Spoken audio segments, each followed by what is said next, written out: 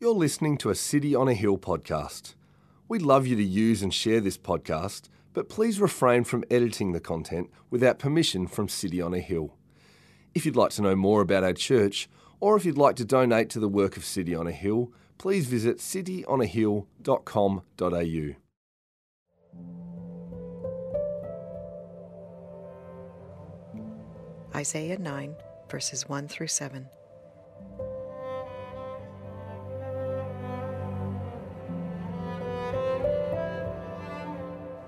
But there will be no gloom for her who was in anguish. In the former time he brought into contempt the land of Zebulun and the land of Naphtali. But in the latter time he has made glorious the way of the sea, the land beyond the Jordan, Galilee of the nations. The people who walked in darkness have seen a great light. Those who dwelt in a land of deep darkness, on them has light shone. You have multiplied the nation, you have increased its joy. They rejoice before you as with joy at the harvest, as they are glad when they divide the spoil. For the yoke of his burden and the staff for his shoulder, the rod of his oppressor, you have broken as on the day of Midian. For every boot of the tramping warrior in battle tumult, and every garment rolled in blood, will be burned as fuel for the fire.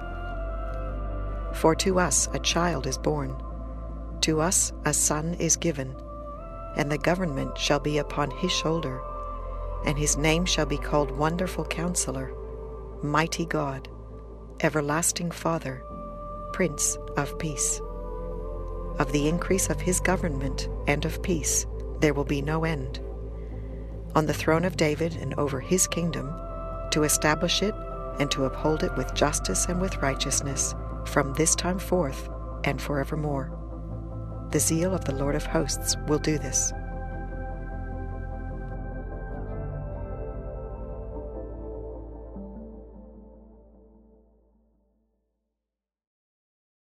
Well, last Thursday, it was announced that 19 soldiers from Australia's SAS will probably face murder charges for the deaths of 39 Afghan civilians and unarmed prisoners. The charges stretch back to as much as a decade ago during a very difficult period in Australia's involvement in the war in Afghanistan. Perhaps the most heinous of all of the crimes reported, the reports of a practice called blooding, where new recruits were coerced into killing defenceless detainees.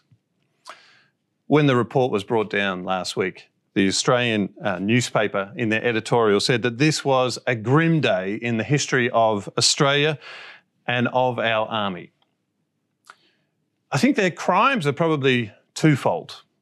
They are most obviously crimes against innocent civilians, those people, those unarmed civilians, those Afghans who were killed and slaughtered by them. But they're also, in a sense, a crime against us as a nation. The SAS have long been heroes to us. They're some of our best soldiers. They've served all across the world in conflict-torn places, bringing peace. Many have been decorated for their endeavours. 2 SAS soldiers received the Victoria Cross in Afghanistan, and another 2 received the Star of Gallantry, the second most significant award that an Australian soldier can receive. And it's said that any of those awards come for acts of great heroism or conspicuous gallantry in action in circumstances of great peril. These are the acts of heroes. That's why you get one of these awards. And so the SAS to us are kind of poster-worthy, comic book-worthy heroes. And so it's deeply confronting, it's deeply troubling when we hear things like these crimes. Their actions confront us and break down our opinion and idea of what a hero is. As the Australian editorial went on to say, the alleged execution of compliant prisoners incapable of resistance and posing no threat to their captors offends the core ethos of our army. That ethos is part of our national identity. The legend of the digger constitutes a central narrative as to who we are as a nation. Every Australian soldier should be aware that they are custodians of the legacy of the Anzacs, and this demands of them the highest standards of courage, integrity, and decency. we entrust so much to our heroes, and so it's always hard to see them fall when you realise that even the greatest have feet of clay.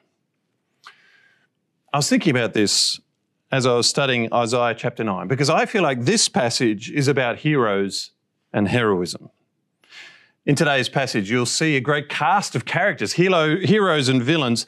And today we're going to see a people who need a hero, but find the wrong one, a hero that turns on them. And then when they do find the right hero, they turn on him. But in the middle of this, we'll see true heroism, the heroism of God himself. How about we pray before we get into it? Father, we just thank you for your word. We thank you for the opportunity to study it now. Please bless us. Open our hearts, open our minds to receive this and to be changed. May we understand more of who you are and respond to you. In Jesus' name I pray. Amen. Well, this passage begins with a but. So we're clearly coming into this in the middle of something that begins in chapter 7. Isaiah writes this book somewhere midway through the 8th century BC, a dark point in the history of God's people. By this stage, God's people had split in two, Israel in the north and Judah down in the south. The people of Israel had almost completely fallen away from following God, and yet the people of Judah weren't much better. Their fortunes kind of rose or fell depending on the king who was in charge and how they were following God's law. At this point in time, Judah's king is a man called Ahaz, and he was a bad king. 2 Kings 16 says, he did not do what was right in the eyes of the Lord his God. He served other gods, the idols of the nations around him, to the point where he would even kill his own children as a sacrifice to these gods. And as was often the case, as the king sinned, the people were left exposed. And now now God's people in Judah are facing a foreign threat. Isaiah chapter 7 verse 1 says, in the days of Ahaz, the son of Jotham, son of Uzziah, king of Judah, Rezin, the king of Syria, and Pekah, the son of Remaliah, the king of Israel, came up to Jerusalem to wage war against it, but could not yet mount an attack against it. So they're coming close. They're not quite there yet, but they're coming close. And this unnerves Ahaz. In verse 2, we read, when the house of David was told about this, the heart of Ahaz and the heart of his people shook as the trees of the forest shake before the wind. God's people are in crisis. They face disaster. They need rescuing. They need a hero. And straight away, God steps in to offer them hope. He sends his prophet Isaiah to Ahaz, urging him to be calm, reassuring him that he will look after him. Chapter 7, verse 4, he says to Isaiah, go and tell Ahaz, be careful, be quiet, do not fear, and do not let your heart be faint. Remarkably, despite all of their sin, God is still willing to protect Judah. He says, thus says the Lord God, it shall not stand and it shall not come to pass. I'm going to look after you. And then he goes on to explain that even though these other armies seem so impressive, they've only got human strength. The head of these nations are just humans, but the head of God's people is God himself.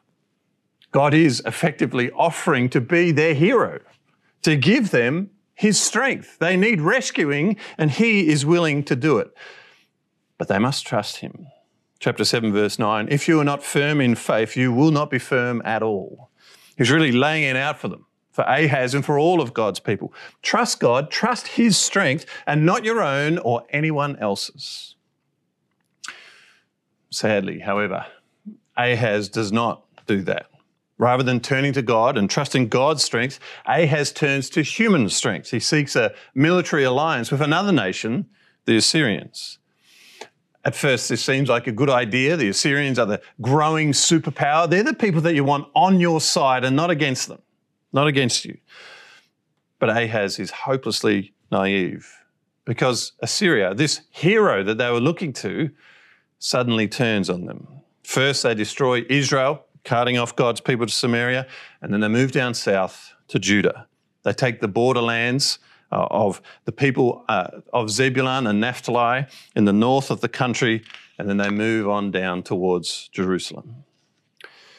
It's a tragic situation. God had offered them his strength, but they had rejected it and chosen human strength instead. And now that human strength has turned against them. Well, chapter 8 finishes with God bemoaning the folly of their choices and telling his people what it's going to be like for them. Chapter 8, verse 22, and they will look to the earth, but behold, distress and darkness and the gloom of anguish, and they will be thrust into thick darkness. God's people look doomed. And yet incredibly, as we begin chapter 9, there is hope. Verse 1, but there will be no gloom for her who was in anguish.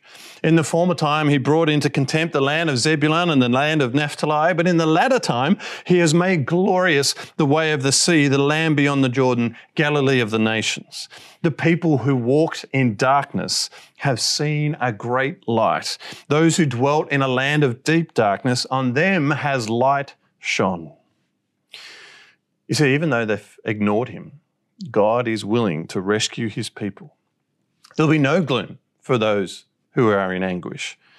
The lands belonging to Zebulun and Naphtali up in the north, that'll be the place that first experiences God's grace, God's rescue. A new dawn is coming.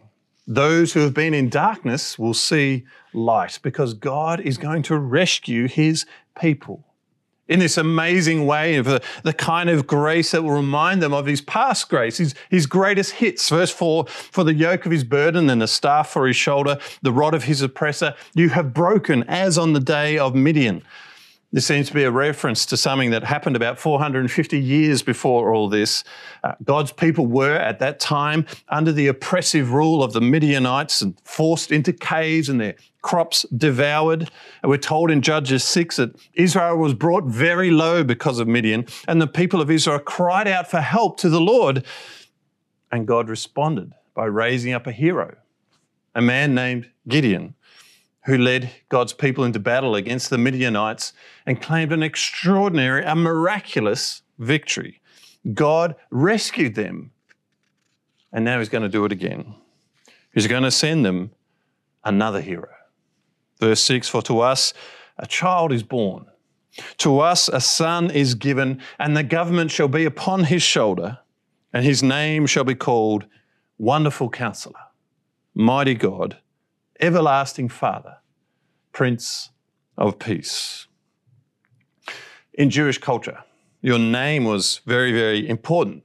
It wasn't just what people called you, it's what represented you. It described your whole character, your whole personality. This figure that we're being told about has an extraordinary name, a whole bunch of names, in fact, and each one is rich with meaning. Wonderful Counselor suggests a kind of supernatural wisdom. A more literal reading is something like, he is a wonder of a counselor. There's something spectacular, uniquely profound about this figure. And he is the Prince of Peace. Again, the Hebrew is sort of administrator, but it's not as boring as that sounds. This is someone who captures peace and administers it for his people, secures it for his people. And a beautiful kind of peace. The Jews had a word for it, shalom. It meant wholeness or completeness, a deep, profound sense of rightness, where everything is as it should be. How could one person do all this? Well, the answer is in those other names. He is mighty God and everlasting Father. He will act with the power and greatness of God, the one who is everlasting, the one from whom everything infinite comes. Taken all together, this is quite the package. This figure is extraordinary. As one writer puts it, he is in himself all that his people need. The Wonderful Counselor, supernatural in wisdom. God himself, calm in victorious power, ever fatherly in care, the Prince Administrator of total well-being. He is, in fact, the ultimate hero that God had promised his people. You see, 300 years before Isaiah, there was a king named David, a great king through whom God blessed his people.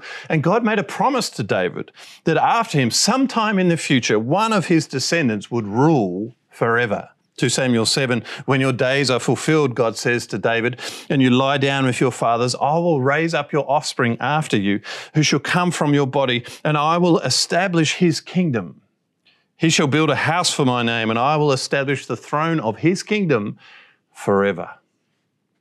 This was the promise that God's people lived with, that fueled their hope, that one day God would send this son of David who would secure their place forever. And now Isaiah points to this king in chapter 9. Of the increase of his government and of peace there will be no end, he says in verse 7. He will rule on the throne of David and over his kingdom, to establish it and to uphold it with justice and with righteousness from this time forth and forevermore.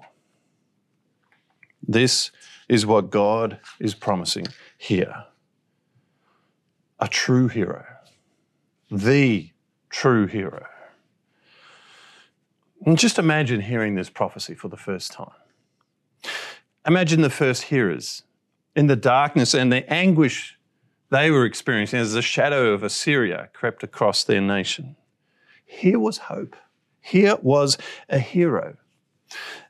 And with this promise in mind, God's people would look to every son of David with a sense of expectation.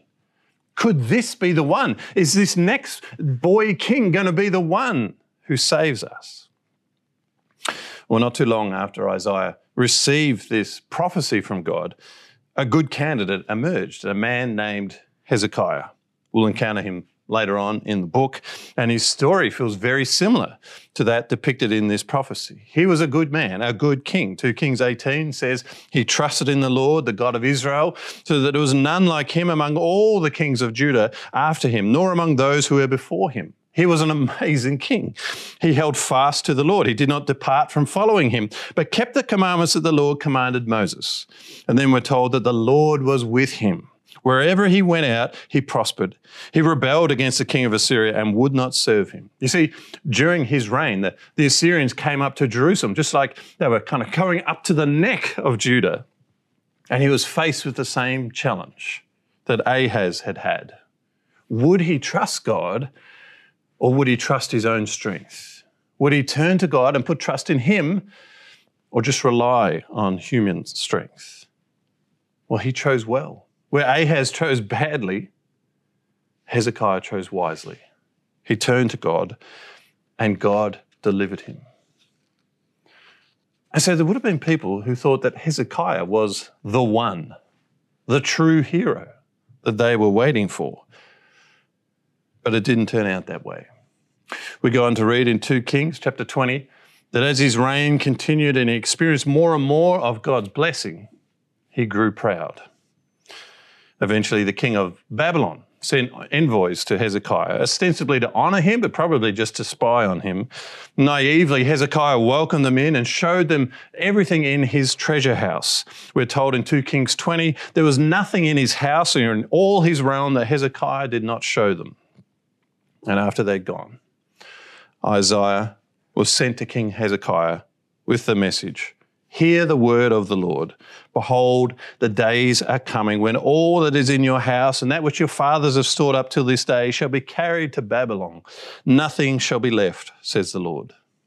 All of those things that you boasted in will be taken away. You see, Hezekiah had made the same mistake as everyone before him. He'd trusted his own strength. God had blessed him, and under his reign, God had rescued his people, but now Hezekiah had taken the credit for it. He was boasting in what he had accomplished rather than what God had accomplished. And whenever someone does that, they find that their strength fails them. And so it would prove here. Just a few generations later, the Babylonians did come to Judah. And this time the land was overrun and everything taken off back into Babylon and God's people into exile, just as God had warned them. And so God's people were still left waiting for the true hero. Every hero would kind of emerge for a moment, but then they would be shown to be flawed. For centuries they waited. There were good times. God brought them back from Babylon. They resettled the land. But there are also horrible times, times of anguish and darkness, until finally, new hope dawned. 700 years after Isaiah's prophecy, an angel came to a young woman, a virgin, named Mary. Behold, you will conceive in your womb and bear a son, and you shall call his name Jesus. He will be great and will be called the Son of the Most High, and the Lord God will give to him the throne of his father David. And he will reign over the house of Jacob forever, and of his kingdom there will be no end. Mary is told that she's going to have a child, and that child will be the one, the true hero, the rescuer who had come to save God's people. And we see as Jesus grows up that the themes of this prophecy become the themes of his ministry. He begins his ministry in the territory of Zebulun and Naphtali, just where God said that the rescuer would come. And he brings light. He would tell everyone, I am the light of the world. Whoever follows me will not walk in darkness, but will have the light of life. And as the people watch him and follow him, they dare to believe. They begin to imagine that this one could be their hero, the true hero. The crowds throng around him. They see his power, his authority over demons, disease, even death itself. He seems to have the power of the mighty God within him. And they follow him, eager to believe, wanting to believe. In fact, when he comes to Jerusalem, the royal city of David, they line the streets to welcome him, proclaiming him as their king, their hero. Matthew 21, and the crowds that went before him and that followed him were shouting, Hosanna to the Son of David. Blessed is he who comes in the name of the Lord. And yet, just a few days later, Jesus was dead. The one that they had looked for, the one that they had begun to hope in, they suddenly rejected and killed. How could this happen? You see, it doesn't make sense. He had come to rescue them, but now they've destroyed him. Why? Why did they do this? Why would they turn on him? I think it's because he was not the kind of hero that they wanted. He was a hero, but he wasn't the kind of hero that they wanted to listen to. You see, they were thinking of things from just a human perspective, just like their forefathers. They were trusting in human strength. They were looking for someone who would lift them up and make them great and drive out the Romans and give them back Jerusalem for their people. But Jesus wasn't interested in that. Every time they acclaimed him, he'd tell them to stay quiet. At one point, the crowd almost tried to force him to be the king, and he just kind of slips away through them. Because Jesus wasn't here just to rescue them from the Romans. See, he was the hero, come to rescue them from their enemy, but not the enemy that they imagined. No, the shocking truth was that they were the enemy. And Jesus had come to rescue them from themselves. You see, the ultimate problem, the ultimate enemy, is sin. Sin is that rebelliousness within us that sees us ignore God and defy him. It dates back to the very first humans, Adam and Eve. They had life with God and peace. They had shalom. Everything was right. Everything was in harmony. And God's power, the power of the mighty God, sustained all of this. They lived with the Prince of Peace. They knew how to live because they had the wonderful counselor showing them how to live. But then they chose to rebel against him. They were tempted by the option of being gods themselves, of ruling the world on their own without God. They trusted in their own human strength. But in doing so, they became enemies of God.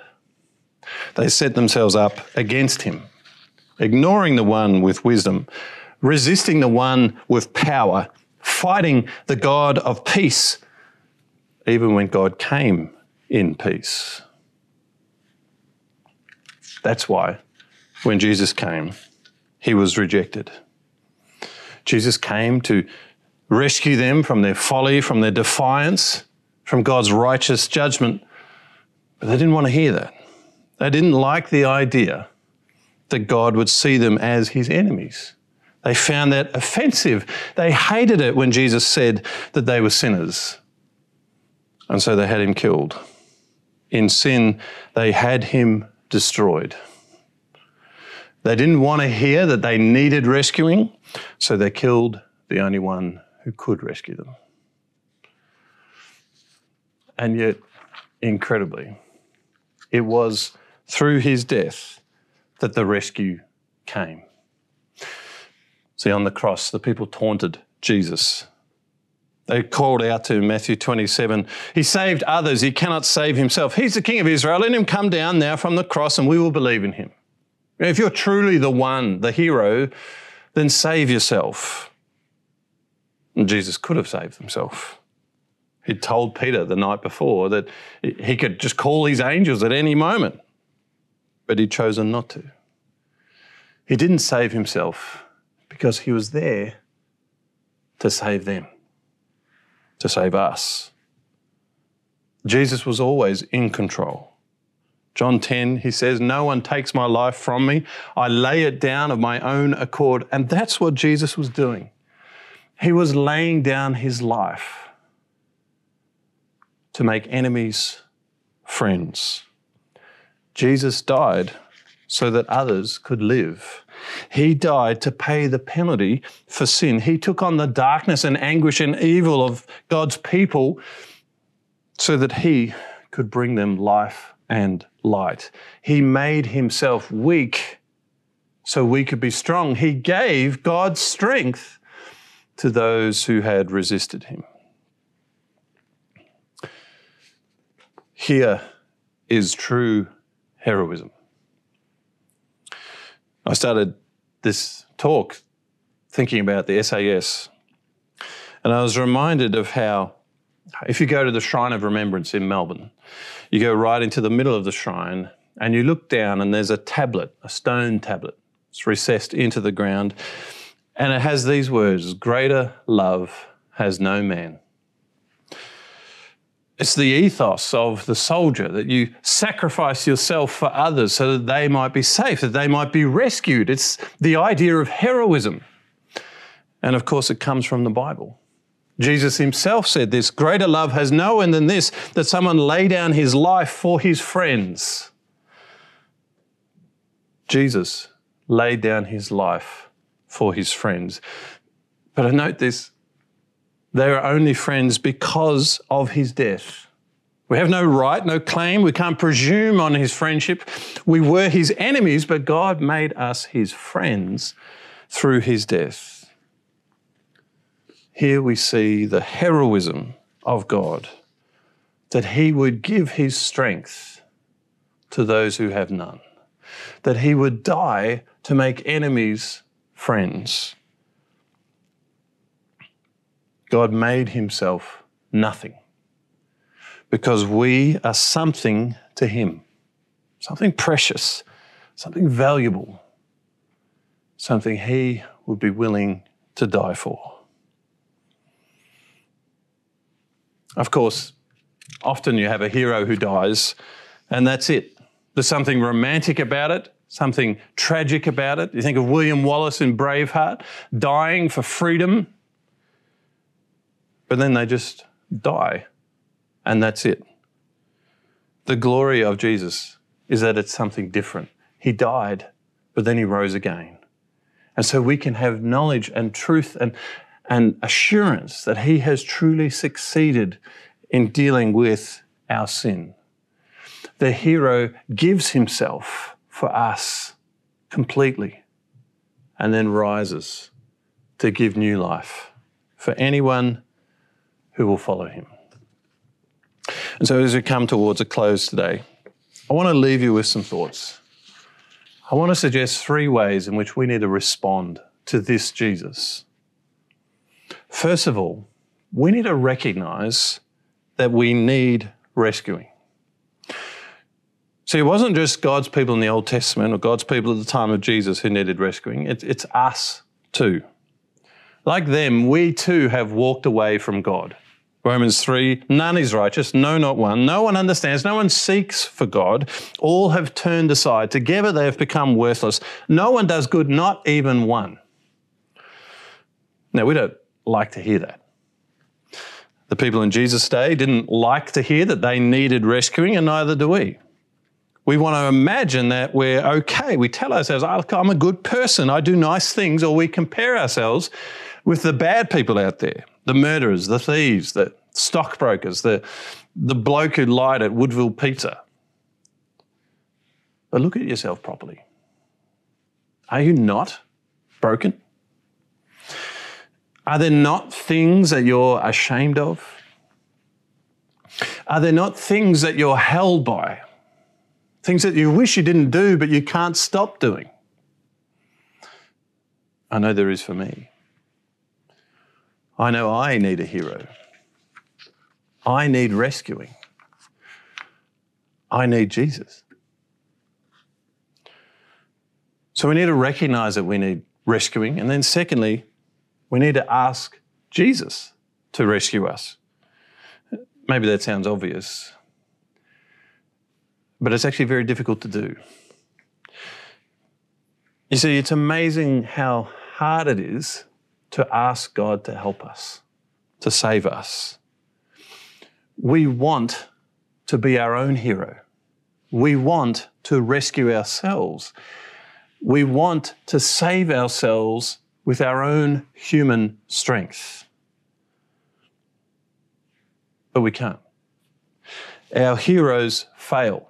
Whether they're out there, the SAS or a guru or some psychologist or whatever it is that we're hoping can save us, or in here, when we try to be our own heroes, we too fail.